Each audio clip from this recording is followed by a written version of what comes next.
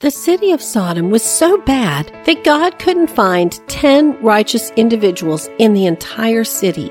And yet this is where Lot chose to live and raise his 2 daughters. Lot had originally pitched his tent in the fertile plains outside Sodom, but over time he had moved within the city gates. When the angels of God entered Sodom, they found Lot sitting inside the gate, which indicated his position as a prominent citizen of the city. Though Lot exhibited hospitality to the strangers, we see from the response of the townspeople how corrupt the city was. And in Lot's willingness to sacrifice his daughters to the lewd demands of the crowd, we see how immersed he had become in their pagan culture. Did Lot's daughters know the Lord? It's hard to imagine how they could have had any relationship with God when their father had fallen so far away from his faith.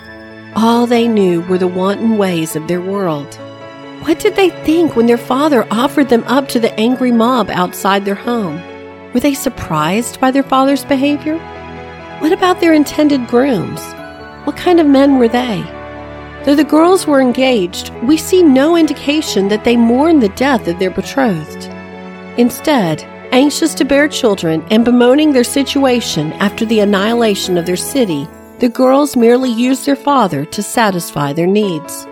When we immerse ourselves in worldly environments, we tend to adopt the ways of those around us.